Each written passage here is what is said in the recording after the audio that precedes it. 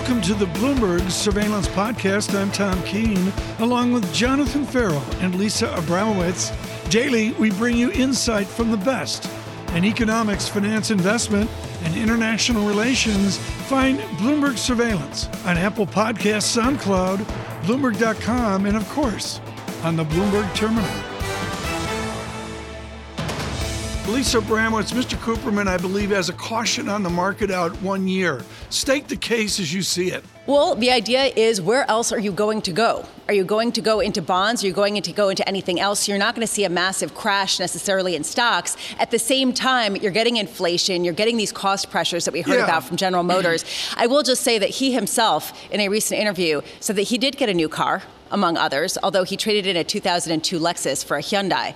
So Leon Cooperman, I'm sure, can talk all about the supply-demand dynamics. He's got a 12-car garage, so we know where that's going. I don't know. As well. John Farrell, I look at the Hyundais. Debate here that we've got here on the equity markets right now, and it's what everybody's looking at. And I think we forget, John, it's expecting out 6 months, 9 months, a year out. What does 22 look like? Deceleration. How big is that deceleration? Yeah. We're still working our way through so many huge distortions. And the analogy that I've used right now for the American economy, and others have shared that view too, is that it's like holding a beach ball beneath the surface. This was a mandated recession. Now the policy's changed. The beach ball is surging to the surface again and going even higher. We've got to work out what it looks like in 22, 23 as a return to trend growth. And what does normal actually look like? Do you know how many people come on the show, on other shows, on networks like this, and talk about the return to normal? What is normal? Oh, that's true. And that's better said than what I said, John, about February pre-pandemic. Was that normal? And we really don't know in hindsight of this natural disaster. John, let's start with oil, $70 a barrel. Good morning. Brent flying year to date and over the last 12 months too. Crude doing okay. Right now, WTI 66 handle. Bond yield higher by a couple of basis points, Tom. 161 on 10s. A little rebound. Euro dollar 120, muted price action, unchanged on the day. And futures bounce back. About 0.4 on the S&P, up 0.6 on the Nasdaq 100.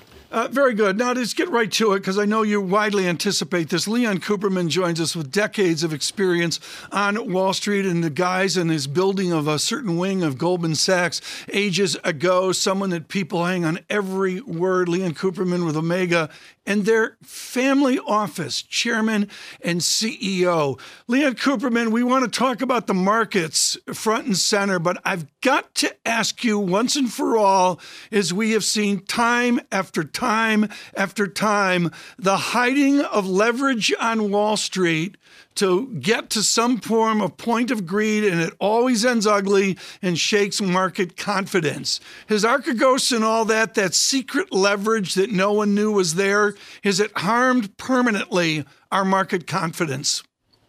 Nothing is permanent. Everything is cyclical. It's just evidence of greed, basically. I mean, the fact that after long-term capital, the industry would get into this kind of predicament again. I don't know whether I would say so quickly, but get into the same predicament again is kind of surprising. And I guess they wanted to make a margin on what they lent this fella. And, I would say that the more things change, the more they remain the same. Lee, John here. Good to catch up as always. Good to see you again. What do you make of the increased demands for transparency disclosures of the hedge fund community and maybe even family offices as well off the back of that incident? I don't get the idea of the family office. I tell everybody I'm like Hyman Roth in Godfather 2, which I've only seen 100 times, and I never get tired of it. There's a scene at the airport where right before they shoot Hyman Roth, he says, I'm a retired executive living on a pension. And I think of myself, I'm a retired money manager living on investment income. The bad news, I no longer have this giant income I used to have when I ran a hedge fund. The good news, I have no pressure. I run my own money. So why they have the right to regulate me is beyond my wildest dreams. But look, we're in a very strange environment. A lot of crazy things are going on. I think the market structure has been destroyed by a number of moves made by government, and we'll have to just work ourselves through it. In terms of the market, I describe myself as a reasonably fully invested bear. The fully invested part is all cyclical. given all this decades of experience that Tom attributed to me, I've said that, bear markets don't come about because of immaculate conception. They come about because of certain fundamental factors. Accelerating inflation, we don't have that. Hostile Fed, we don't have that. In fact, I'd say the Fed is too accommodative. It comes about because the market smells an oncoming recession. The fact is we're coming out of recession. Corporate profits are terrific, and so the normal conditions that cause a bear market are not present. And the other one I would mention is, a significant geopolitical event which you can't forecast, but we have plenty to worry about: China, Iran, Taiwan, etc. And I think the biggest plus out there is the Fed has created an environment where there's an absence of alternatives. You referenced this when you were chatting before, but essentially there's an absence of alternatives. And what's happening is everybody's being pushed out in the risk curve. The investor that used to buy T-bills, he concluded or she concluded, I can't survive on zero, so I'm going to take duration and inflation risk and I'll buy T-bonds. Yep. The T-bond buyer says, I can't get by on 1.6%, so I'm going to buy industrial credits. The industrial credit buyer says, I can't get by on 3%, I'm going to buy high yield. The high yield buyer, and there's no such thing as high yield anymore, but the high yield buyer says, I can't get by on 5 or 6%, I'm going to buy structured credits, CLOs and stuff like that, which tend to have a higher yield because they're more opaque. And then the bond guy who buys CLO, a lady, basically says, well, I'll tell you what, the market's very high. I'm going to put 25% of my money in equities. And the equity person says, I'm going to put 2% in Bitcoin. And so everybody's been moving out on the risk curve. That will change. I have to say, while I'm reasonably heavily invested, I'm having a very good year, that I am more focused on the longer term issues. Since I'm running my own money, I don't compete against the S&P 500. I'm an absolute return guy. But it seems to me, if you step back and think about what's going on, it's very, very clear. We are borrowing from the future. We are borrowing from the future. If you had 100 economists on your show and you asked them, what is the potential real growth of the U.S. economy over time, the answer would be centered around 2% real. And that you get there because 1.5% productivity growth, 0.5% labor force growth, that determines real growth, that's 2%. You speak to a bear, they'll say 1.5%. You speak to a bull, they might say 2.5%. But the response is centered around 2%. This year, the economy in real terms is going to grow 3 to 4 times potential, yet we're persisting in trying to hold interest rates at zero. Makes no sense to me. I understand, and I'll explain why in a second. Secondly, prior to the $1.9 trillion package, prior to the $2 trillion package, prior to the last 10 days, $4 trillion of infrastructure spending, we've already injected into the economy $1 trillion more of transfer payments than income that was lost. So what's really going on is very simple. Prior to the virus hitting, we had about 5.5 million people unemployed. That ballooned to 23 million people. It's now down to around 9.5 million people. And monetary and fiscal policies be conducted in a manner to get the unemployed back down to the 5.5 million pre-COVID. And they're less concerned about the long-term issues or damage they might be creating. So that's one thing. I think we're borrowing from the future. That's number one. It's very clear. The debt that we're racking up will have to be paid. And unless you're into MMT, which I'm not, this is going to create a long-term issue.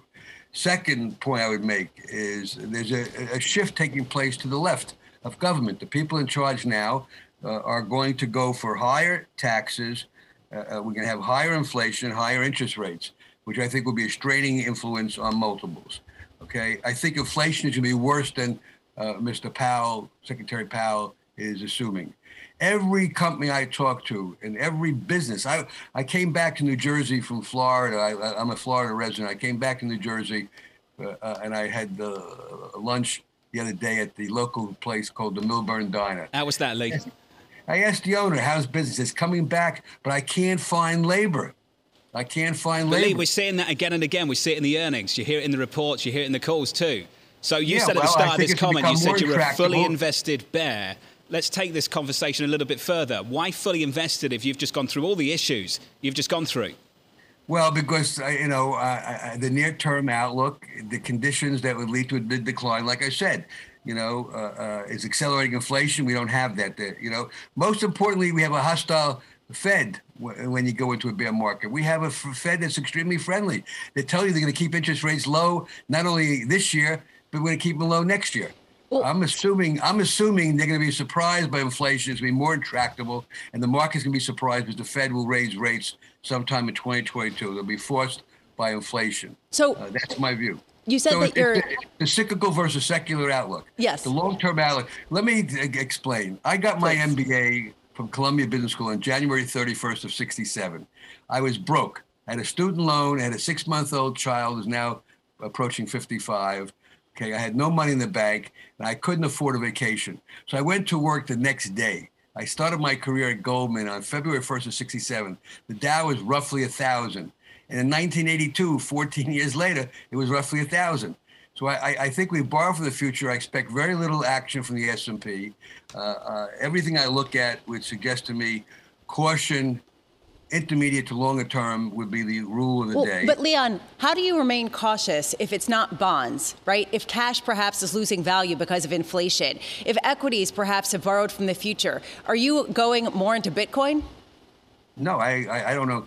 The only Bitcoin I own, let me just say this, on NFTs, Bitcoin, stuff like that, you talk to somebody else, because I tell people that I turned 78 a week ago, and basically I'm too old. I don't understand that stuff. It's crazy to me.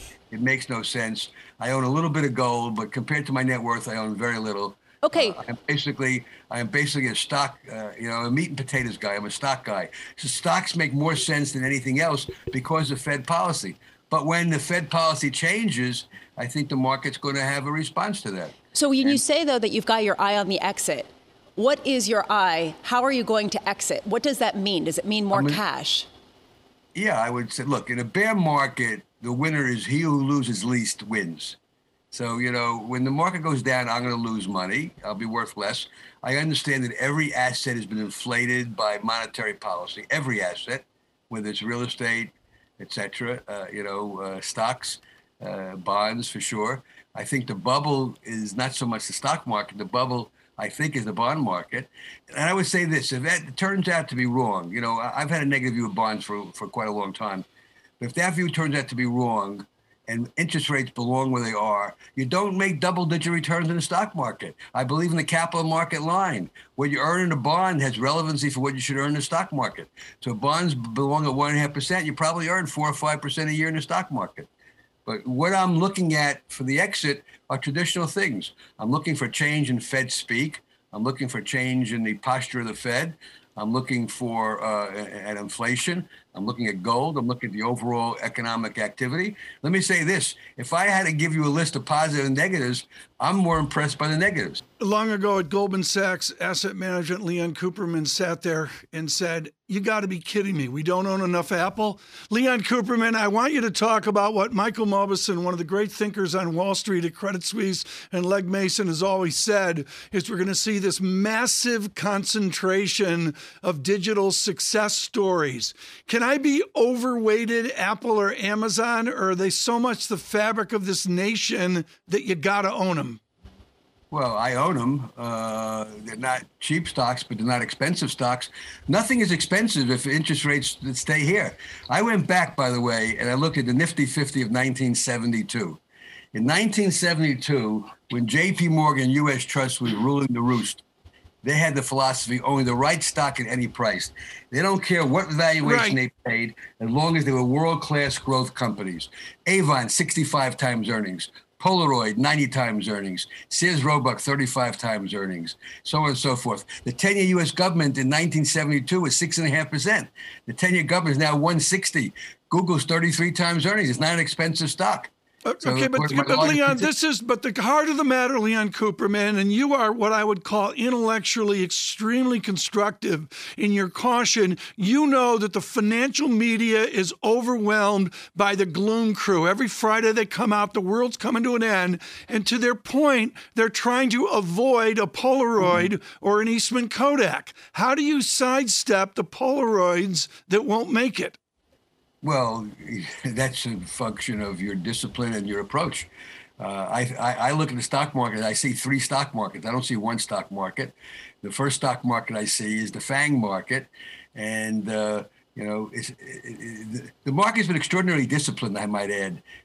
For somebody that's cautious like I am, I have to say I'm impressed by the market action, because the big correction has come in the so-called FANGs that have no earnings, very little in the way of revenues, and they're long on promise.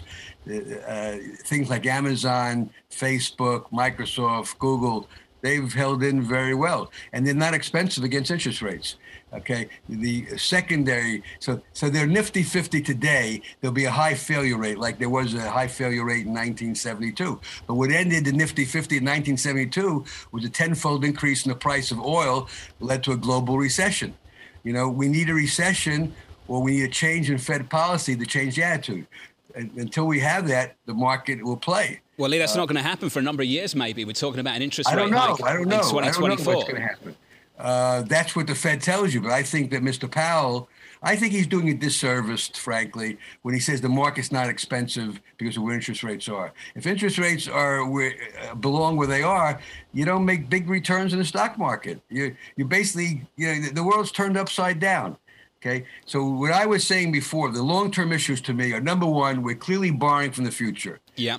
The economy growing 6 to 8% real, interest rates shouldn't be where they are, and we should not be injecting so much fiscal stimulus into the economy when the economy is growing off the charts. Okay, secondly, we have a government in charge, and I voted for Mr. Biden because I thought we needed change.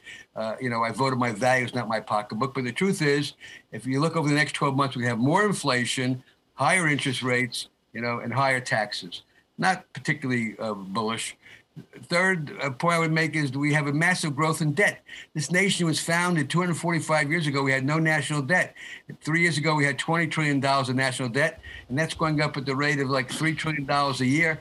And that debt has to be serviced, and it's going to reduce the long-term growth potential of the economy. So, Lee, I hear all these concerns, and you're going through them point by point, and I think it resonates with a lot of our audience. But this falls into the shouldn't debate a lot of the time. This is what they should do. It's what they shouldn't do. It's what they've done. And we've got to accept that now, Leon, and you've got to put money to work, as you always do. So, Lee, the question I've got for you is, what are the signposts you're looking for ultimately to get you to de-risk? If you're fully invested now, and here's a whole long list of things you're worried about, what are the signposts you're actually looking for to materialize that actually lead you to de-risk, to take some money off the table? I'm listening to Fed speak, see how when they change or start to change. I look at the stock market, and the stock market is a high-quality leading indicator.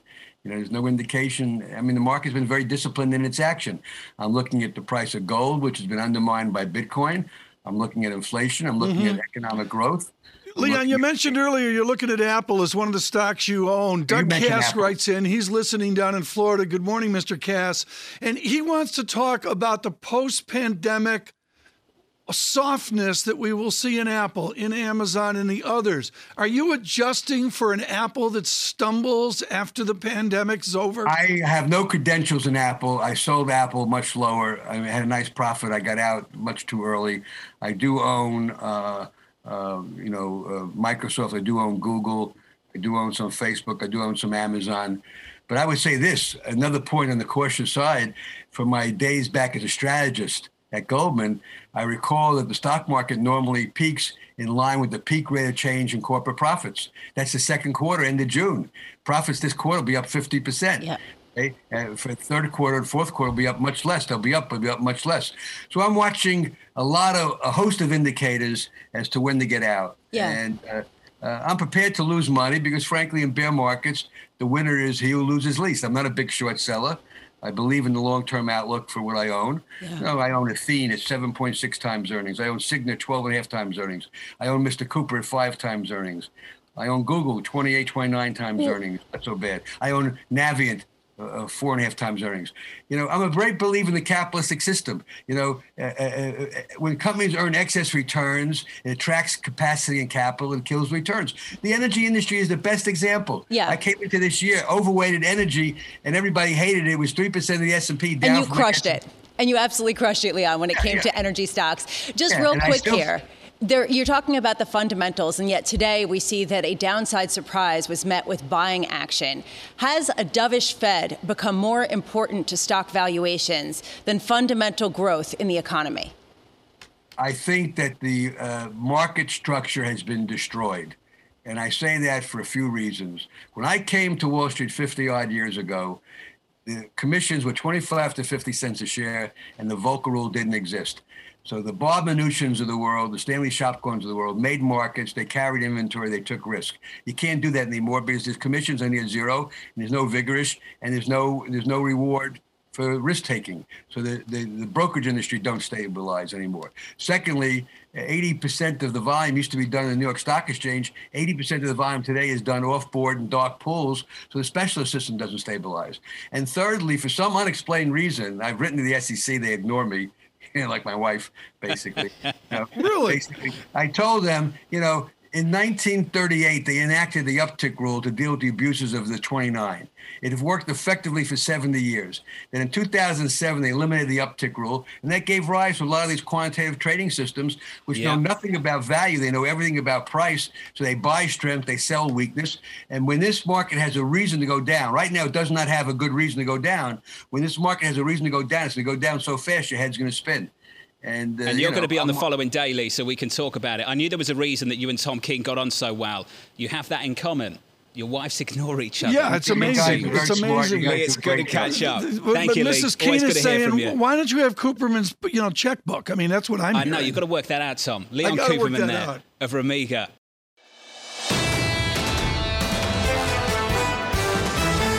It is the General Motors Company. It has been around since 1908 through various and sundry iterations and has been reinvigorated with Mary Barr. She's chairman and chief executive officer of General Motors. Here's our David Weston. Thank you very much. So, Mary Barr, it's a good day for you, a good day for Will Durant, who started General Motors all those many years ago. So, looking at the numbers, one of the first things I look at is the top line, the revenue, and then the profitability. The profitability, you did so much better than anybody expected. You actually almost put a shame to analysts. At the same time, it wasn't because of increased revenue. So, my real question is, how did you do that? How did you get so much more money in profit out of relatively flat revenue? Well, I think it's a number of issues. First, strong demand for our full-size trucks and SUVs. I mean, the Chevrolet Silverado, the GMC Sierra, the Escalade, the Tahoe, et cetera. There is exceptionally strong demand for those products. And so I think that's what's driving a very high average transaction prices. Because the demand is so high, we've been able to continue to be very disciplined on incentives. And then our financing unit, GM Financial, has done an excellent job of taking advantage of higher used car prices and just a very strong market. We're also seeing recovery and a return to strong sales in China. So across the board, they contributed to the strong numbers. So you surprised perhaps some people by saying not only will we stick with our guidance going forward for the rest of the year, but if anything, we think it's going to be toward the upper end of that guidance. At the same time, you have the problem with chips. We talked about it last quarter, something like $1.5 to $2 billion being left on the table, as it were. I think that number still holds good. And yet you're doing much better than some people across the street at Ford, for that matter, Fiat, Chrysler, Peugeot. Why?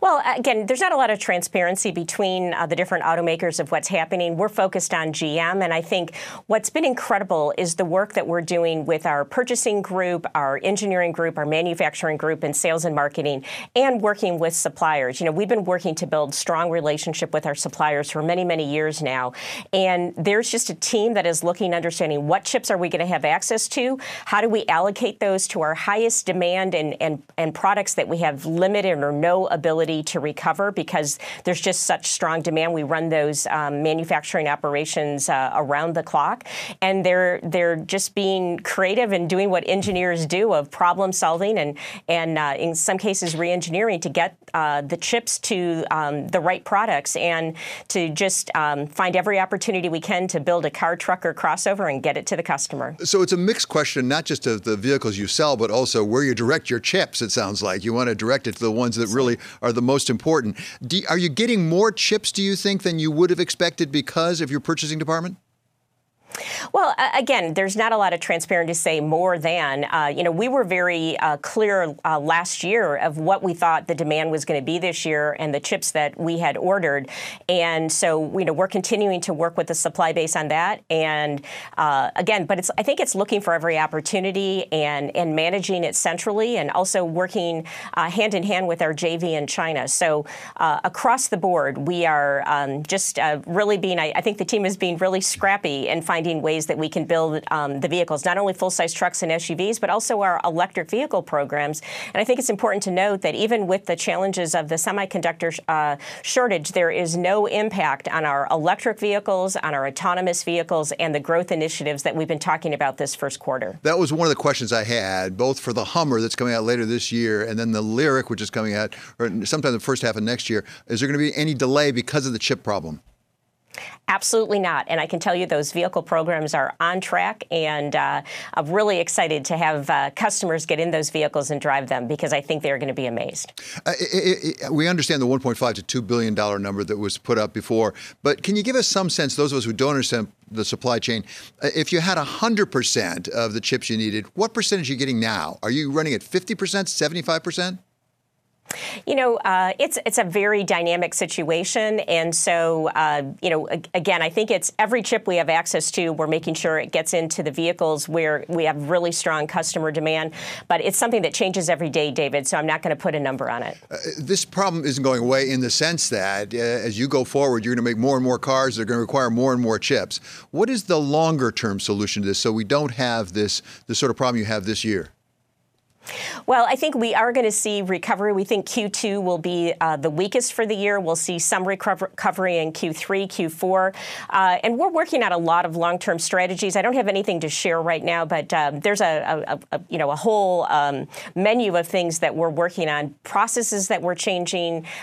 So more to come later in the year of how we'll make sure we're never in this situation again. But believe me, we have a dedicated team working on that as well. When it comes to batteries, you've sort of vertically integrated, as it were, with a joint venture where you're making your own batteries. Is there something like that, perhaps, that would make sense for GM? You know, I'm not going to take anything off the table. We're going to look at what we can do to make sure that we have the right number of automotive-grade chips and that it doesn't constrain our growth, because we see huge opportunity not only with the product portfolio we have today, but with the strong electric vehicle products that we have coming. We hear some in Washington, both the Commerce Secretary and also I talked to one of your Michigan representatives yesterday, Haley Stevens, who suggested perhaps there needs to be some co-investment from the government as well as the private sector in chip production. Does that make sense from your point of view? I think making sure we have a secure supply chain for the growth that I think we're going to see. I think it's something that we all have to work together on, and we're having regular conversations with the administration and members of Congress to find the right solution, and we'll continue to do that. In your presentation today, General Motors really lays out a fairly robust program to really go to electric vehicles and to really deal with greenhouse gases over the longer term. You have very specific targets you're setting out there. How do you hope to achieve those? Well, I think it's making sure there's a whole ecosystem that when a customer looks at, can I buy an electric vehicle, they say, I'm going to have a better experience when I buy an electric vehicle. It's going to be a beautiful vehicle. It's going to be in the segment that I want to purchase, because we can't, a person, if they want an SUV or a crossover, they're not going to buy a sedan. It's got to meet them in the market where they want. But then it's also making sure there's a robust charging infrastructure, and we're working on that as well. And that will be not only what we're doing, for instance, we're putting charging in our workplaces, but also working with communities and then working with all the startups that are in this business, connecting those. We just made an announcement that we're going to provide access to 60,000 chargers across the country to really give confidence to customers as they buy an EV, and even if it's their only vehicle, that they're going to have a robust charging infrastructure. And I think all those things combined, beautiful vehicles meets their needs, the right range, and then charging available, customers are going to move to EVs. And importantly, I think for many investors, people who watch your company, I saw in your presentation, you expect to have the same profit margins on EVs as you have on the so-called ICE, internal combustion engine vehicles.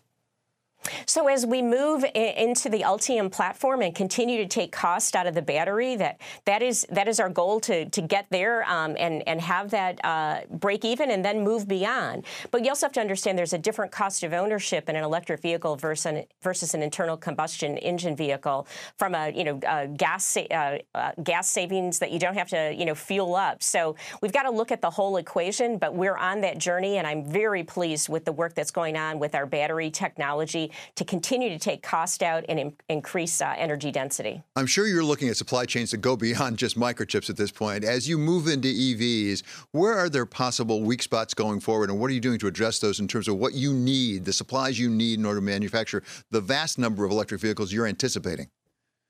Well, as we look at some of the key materials that need to go into vehicles, especially those that are quite expensive, we're looking at how do we reduce the need, in each vehicle, but then also working with trusted partners in the supply chain to make sure that we have a secure supply, and that's going to allow us to grow. And so that's the work that a lot of it's done and a lot of it's underway right now.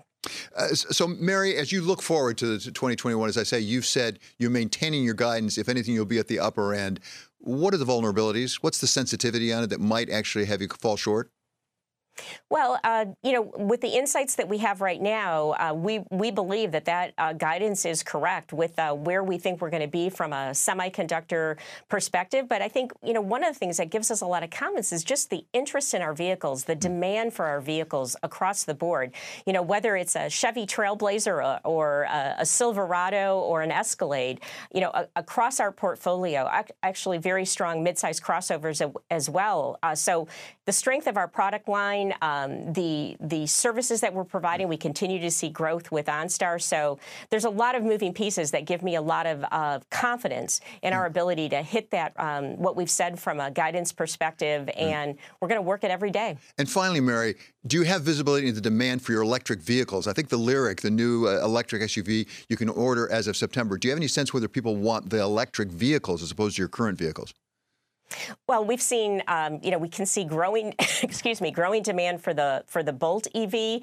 Can't wait to get the EUV, the Bolt EUV into the hands of customers. We've sold out the Hummer EV truck and had extremely strong demand over quite some time for the Hummer EV SUV. So when we start selling the Lyriq, which is one of the highest customer feedback vehicles we've had, of just the beauty of that vehicle, when they actually get in to see it, I expect we're going to have a strong reaction in September as well. So I'm very committed to the strength of our EVs. Okay, thank you so much to Mary Barr. She is the chairman and CEO of General Motors.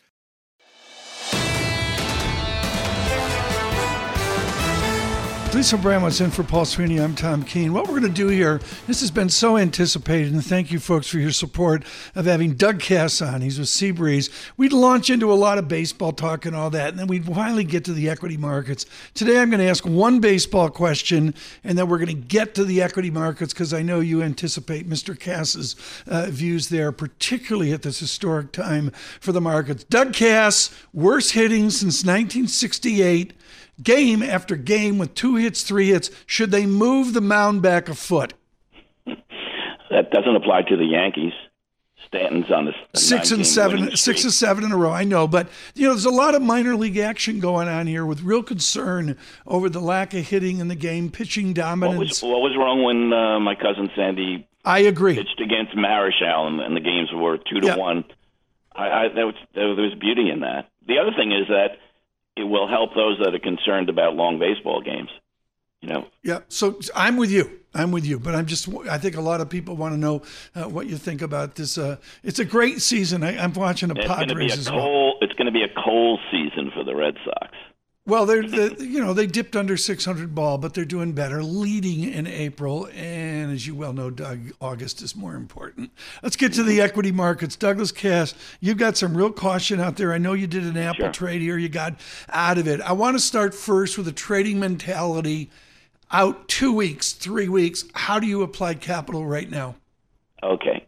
Paul Krugman tweeted this morning before 7 o'clock, "If it should happen to rain, we have umbrellas." He quoted Yellen, and he went on to say that panicked pundits say she's predicting a hurricane.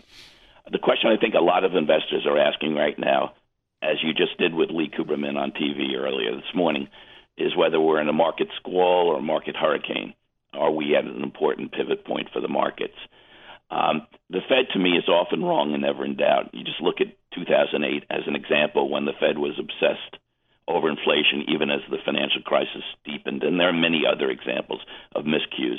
Me, I'm taking out my Jerry Ford 1974 win buttons. They're ready to go on my shirt. My best proxy for inflation is the Manheim Used Car Index. It's up 50% year over year. There's no inventory. Yeah. Prices are through the roof. Yeah. You talk to every single company, as I do and Lee Cooperman does.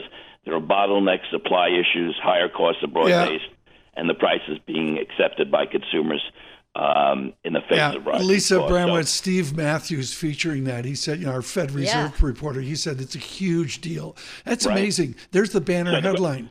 Matthews agrees with Cass. Lisa, I think the question is, so are we undergoing a squall or a hurricane? Obviously, a squall is less lethal. It's a sudden gust of wind. It lasts only briefly. Yeah. But the sustained winds of a hurricane, on the other hand, are devastating. And if you look at history, most market corrections are quick and squall-like. Well, 2018 and February of last year being the exception. And that helps to explain why I think most short sales are trades. Shorts may protect wealth, but long generally generate wealth. Leon Cooperman's point was he was a fully invested bear, that he saw all of the signs of a potential decline in markets. It might not happen now because just markets don't go down for no reason. What do you make of that? Are you also a fully invested bear? I listened very carefully to Farrow's interview of Lee. I'm a big fan. I worked for Lee for a number of years. He said there are signposts to de-risk. I'll tell you mine. Number one is the market's indifference to big beats to consensus. I'm thinking Amazon, Zoom, and even Apple here. AMD had multiple upgrades by the analytical community last week. A big earnings beat, and the stock is down $12. And the fact that the market has begun to falter despite the 10-year hanging around 1.6% means that the market isn't newsy. It's not going lower because of higher rates. It's just begun to weaken as demand seems to be sated. Remember, David Tepper famously said about a month ago that rates would be contained and that in turn stocks would head higher. The opposite is occurring. Rates are being contained, but stocks are moving lower. The overall market is stalling, admittedly at higher levels, despite strong real economic data. Markets typically, Lisa, are about rate of change. We're now likely seeing peak rate of change in profits and economic growth, something that Lee mentioned. Finally, this is really the most important thing to me. We have basically been in a modern monetary theory position. It's been in place by the Fed. It shows by their indifference towards recovery and improving high-frequency economic data. Now we are getting into what I describe as modern fiscal theory. And I think in the end, all violation of the fundamental laws of economic and financial common sense are paid for. But every bull seems to think that he will unload before the break. And, Tom, it's easy enough to burst the bubble, but to incise the bubble with a needle so that it subsides gradually is an operation of undoubted delicacy. Lisa, jump in here. You don't know who Jim Palmer is. Jump in here. Well, no, I want to unpack a little bit of what you said. The idea of the logic of markets and modern fiscal theory is what you're saying, that you're getting defensive, that you're going to cash, or please insert what you're going to in order to be defensive ahead of a surge in inflation that forces the Fed's hand and forces valuations that we see in equities. Lisa, I'm starting up in about 2 weeks a new hedge fund, Seabreeze Capital Partners LP. I can't wait to short. I don't know if you guys are a fan of the movie Caddyshack, but there's a line when Ty Webb is walking down with his caddy, Danny Noonan, at Bushwood Country Club, and he asks Danny whether he's in Russia. We're not in Russia, are we? We may not be in Russia, but we soon might be in Zimbabwe. Okay, now, come on. Doug, I get the idea of framing shorts and the, what makes us go here, the bull bear argument as well. But when you mention Zimbabwe, you're talking about commodity dynamics and you're talking about dollar dynamics. Are you seeing a big figure fragility, the U.S. dollar here?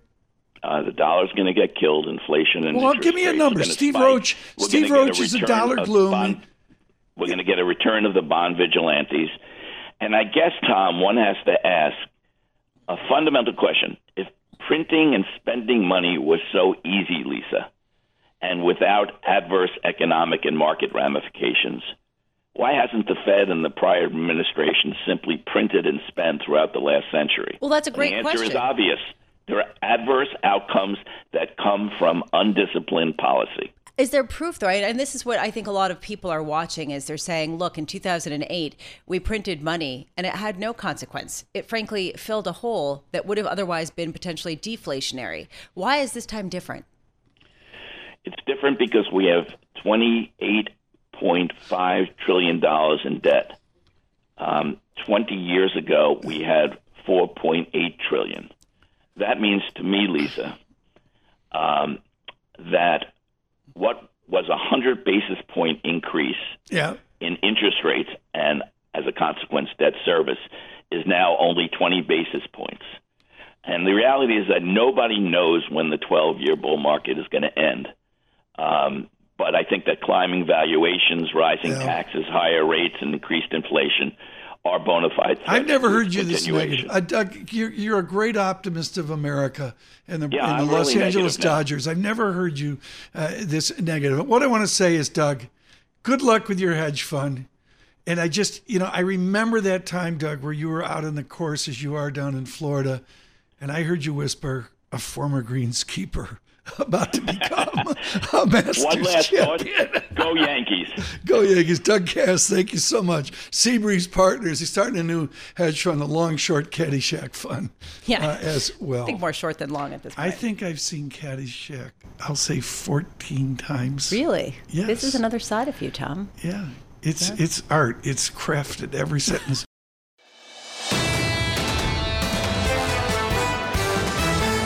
This is going to be an important conversation. David Rubenstein joins with peer-to-peer conversations right now and with Carlisle. What I love about Gina Raimondo, David, and just one of the great stories out there is her ability over years to just keep moving. Her father lost his job at Bulova. I actually remember when Bulova Watch collapsed in Rhode Island, and she made good on it in venture capital and in politics. Yes. I mean, she has an incredible story. She came from a blue-collar family. As you point out, her father lost her job. Nonetheless, she went to Harvard, was near the top of her class, Rhodes Scholar, Yale Law School, venture capitalist back in Rhode Island. She chose not to go to New York or Washington or L.A., went back to Rhode Island and really built a good business before she got into politics. Well, she got into politics and got what I would suggest high marks in a challenging Rhode Island. And it is a Rhode Island that all agree has a worn-out infrastructure. She's focused on that right now. That's correct. Infrastructure is something that Rhode Island really needed. She helped reform that and also did a lot in the pension area, elected governor twice. And interestingly, she chose to come to Washington. She could have stayed as Rhode Island governor, maybe run for president down the road herself. And she could not, she could still do that, of course, down the road. But she wanted to come to Washington and really help President Biden do the kind of things he's trying to do. So she is a point person on the infrastructure plan right now. A point person with respect to infrastructure, also a point person with respect to our policies with China, especially considering the record trade deficit that we just printed due to all of the imports from that nation. How does she talk about free markets, but also having a national focus? Can you square these ideas? Well, the administration hasn't really changed a lot of the Trump trade policies yet. They haven't taken down the tariffs with China or the tariffs with Europe. They suspect that some things may get negotiated with Europe. She implied that, but she didn't say it would get done for certain. And maybe the tariffs will come down to some extent. We don't know for certain. But right now, the administration is focused domestically on the infrastructure bill, and they don't really focus right now on new trade agreements. And I don't think they really want the kind of trade agreements that President Trump negotiated or tried to negotiate. But there's an idea here that perhaps is behind Biden's proposals that the government can foster good spending that can generate corporate growth. How does she talk about that in terms of the commerce of the United States versus federally funded programs that are one and done? Well, usually the Commerce Department is often taking CEOs overseas for trade missions to build plants and factories overseas. This administration is not as focused on that. They want to make certain that companies here are building more jobs here, and that's their focus. So I don't think that she's going to lead a lot of trade missions, so she didn't say she wouldn't do that. Right now, though, she wants to get the infrastructure bill through, and they recognize they'll have to compromise on some parts of it for sure. David, do you have a working number in your head what that compromise is? I don't mean to, the Washington parlor game, but does it ease back a little bit to get done, or do you really see a much lesser statistic? Well, there are two different issues on the compromise. What's the size of the infrastructure bill going to be? And there are two different infrastructure bills, the traditional infrastructure and the so-called CARE infrastructure. I think the administration would like more than half of what they propose, so it's unclear exactly what the number will be. The Republicans seem to be at a little bit less than half. And then the other issue is the taxes, the corporate taxes and personal income taxes. I think the administration made it clear they're prepared to compromise on taxes for sure, but they don't want to put a number out yet until they kind of know who they're negotiating with and what the other side really wants. I look, David, at the compromise to come here on infrastructure, and it folds into capitalism in America. Should we have a more pure bill, or is Gina Raimondo going to say we can do a more complex bill? Well, I think she's one of several players that are going to try to make a difference here. But I think right now, this is something that's likely to go forward over the remainder of this year. I think it's not going to get done that quickly. The infrastructure part is maybe easier. The harder part is the tax part. As you know, tax legislation usually takes a year or more to get through Congress, particularly when it's dealing with tax increases. Senator Manchin has said that he could support a corporate tax rate of about 25%. The president's proposed, a much higher rate. But I suspect some corporate tax rate between where it is now and 28% will probably get done. In terms of individual tax rates, it's unclear, but I'd be surprised if there is no individual tax increase at all. I suspect there'll be some. David, as an investor, as the co-founder and co-chair of Carlyle, how much are you relying on some of this infrastructure to get done? How much would it getting done or not getting done change your outlook and the way that you invest? Well, of course, infrastructure is something that the country could benefit from, and the infrastructure the president's talking about would be good for the economy. There's no doubt it would create jobs, and there's no doubt it would help in many different areas. For example, telecommunications. Our infrastructure on cell phone towers is really not exactly first world. It can be much better, as we all know, when trying to use cell phones and the calls drop. There are many different things I think would help the economy, but it's hard as an investor to say, well, if this bill passes, the impact will be felt in 2 or 3 years. I'll make an investment right now to take advantage of it. It's too unclear right now.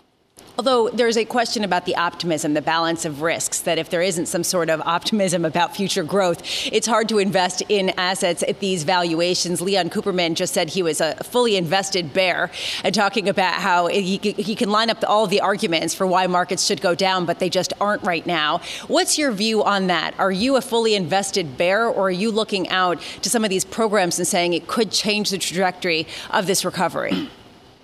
Well, of course, the economy's been pretty good the last couple of months, and because of the stimulus, it's likely to continue to do pretty well for some time.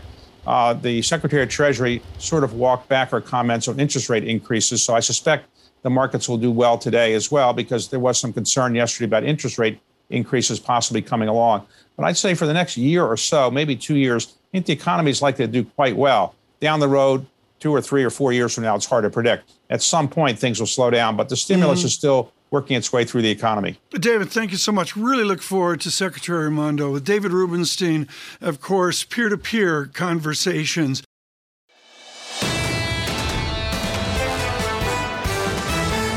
Now joining us for a 4-hour conversation is Michael Feroli.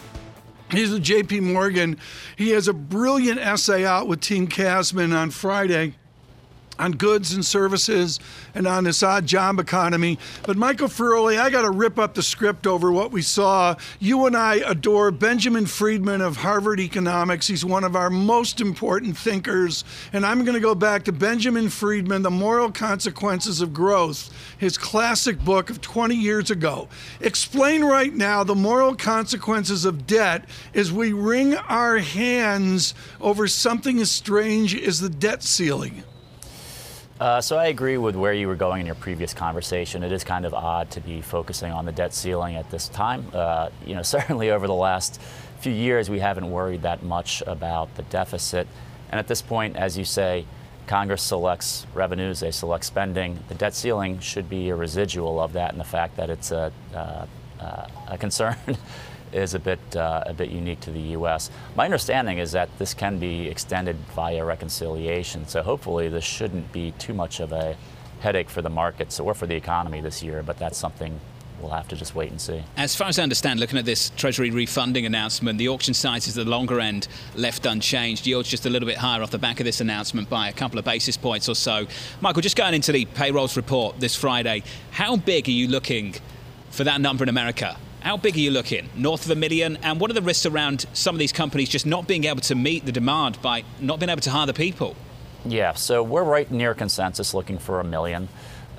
We think the risks are fairly balanced. Obviously, this morning's ADP numbers suggest there could be some downside. But as has been the case over the past 12, 13 months, the range of uncertainty is obviously quite a bit larger than normal. There are some technical factors here in terms of how we seasonally adjust the numbers that could really skew things one way or the other. But either way, it should be a pretty big number. But if we have a miss of a couple 100,000 on either side of that, I wouldn't really change my thinking about the overall course of the recovery. So expect noise, but expect it to be a pretty big number. Mike, do you think labour shortage translates into higher wages in the next couple of months? There's going to be this compositional issue in the number on Friday, but beyond that, do you think it does? Yeah, and I think you're right to say the next couple of months, right? So when we think about some of the issues that are weighing on labor supply, one of them is working parents having to be at, not having to be, but liking to be at home in this kind of unusual schooling environment we've had. Another may be, and this is a little more controversial, that the unemployment insurance bonuses may have raised people's reservation wages and made them a little more picky in what jobs they accept. Both of those are temporary. So school schedules should come back to normal in September. That bonus payment ends in September. But in the next few months, I do think it may be, a little bit tight in the labor supply front. And perhaps we saw a little evidence of that last Friday. We had a fair bit stronger than expected employment cost index, which was kind of ignored. But that could be one of the, signs that we are facing some labor supply shortages. But I would think they're somewhat transitory in nature, and that we should loosen things up, I think, as we get into the fall and winter. What'll make you think, Michael, that they're not transitory, that perhaps there is some credence to that idea, that the benefits made people a bit more picky in terms of what they're willing to accept with respect to wages, in addition to rising input costs, in addition to some of the constrained supply chain issues that have caused prices to go up just generally? Right. So I think we want to distinguish wages and prices. For wages, we're just going to have to, if those factors really do subside after September, then we can take stock of how data developments after September start to play out. And we're just going to have to wait until then. I think on prices, it's a little trickier. So certainly some of these bottlenecks are going to be putting upward pressure on certain categories. I think one area that might be useful, in the past, the Fed has kind of drawn attention to things like the Dallas Fed trim mean. And what measures like that do is strip out extreme movements, both to the upside and downside, to get a better measure of the central tendency of inflation. Things like that may be worth looking at, I think, over the next few months. Michael, just to wrap up here, we got those ADP numbers. They came in disappointing, and you've got all these people coming out and saying, A, they don't correlate with the monthly jobs report out of the government, and B, they're really noisy and messy, and their methodology doesn't capture people who are getting rehired by the same company. What would you say in terms of the ADP's predictive ability? Even in the best of times, it hasn't been great. Over the past year, you've had misses of over 1 million. Obviously, we've had pretty big swings over the past year. I think, but given the range of misses, what we saw this morning isn't that far from what I think we and the consensus are expecting for private payrolls on Friday. So I would say, perhaps this takes out a little bit of risk of a really huge upside or downside surprise on Friday. Michael, got to leave it there. And Mike, I've got to say, it's nice to see a fuller office over at JP Morgan too. I was just going to say, he's whipping him into order there. Yes, slowly. It's bustling. With the help of Mr. Diamond as well. Michael Ferroni there. He's got of 6 JP Morgan. interns sitting behind him. Mike, thank you. This is the Bloomberg Surveillance Podcast. Thanks for listening. Join us live weekdays from 7 to 10 a.m. Eastern on Bloomberg Radio and on Bloomberg Television each day from 6 to 9 a.m. for insight from the best in economics, finance, investment, and international relations. And subscribe to the Surveillance Podcast on Apple Podcasts, SoundCloud, Bloomberg.com, and of course, on the terminal. I'm Tom Keene, and this is Bloomberg.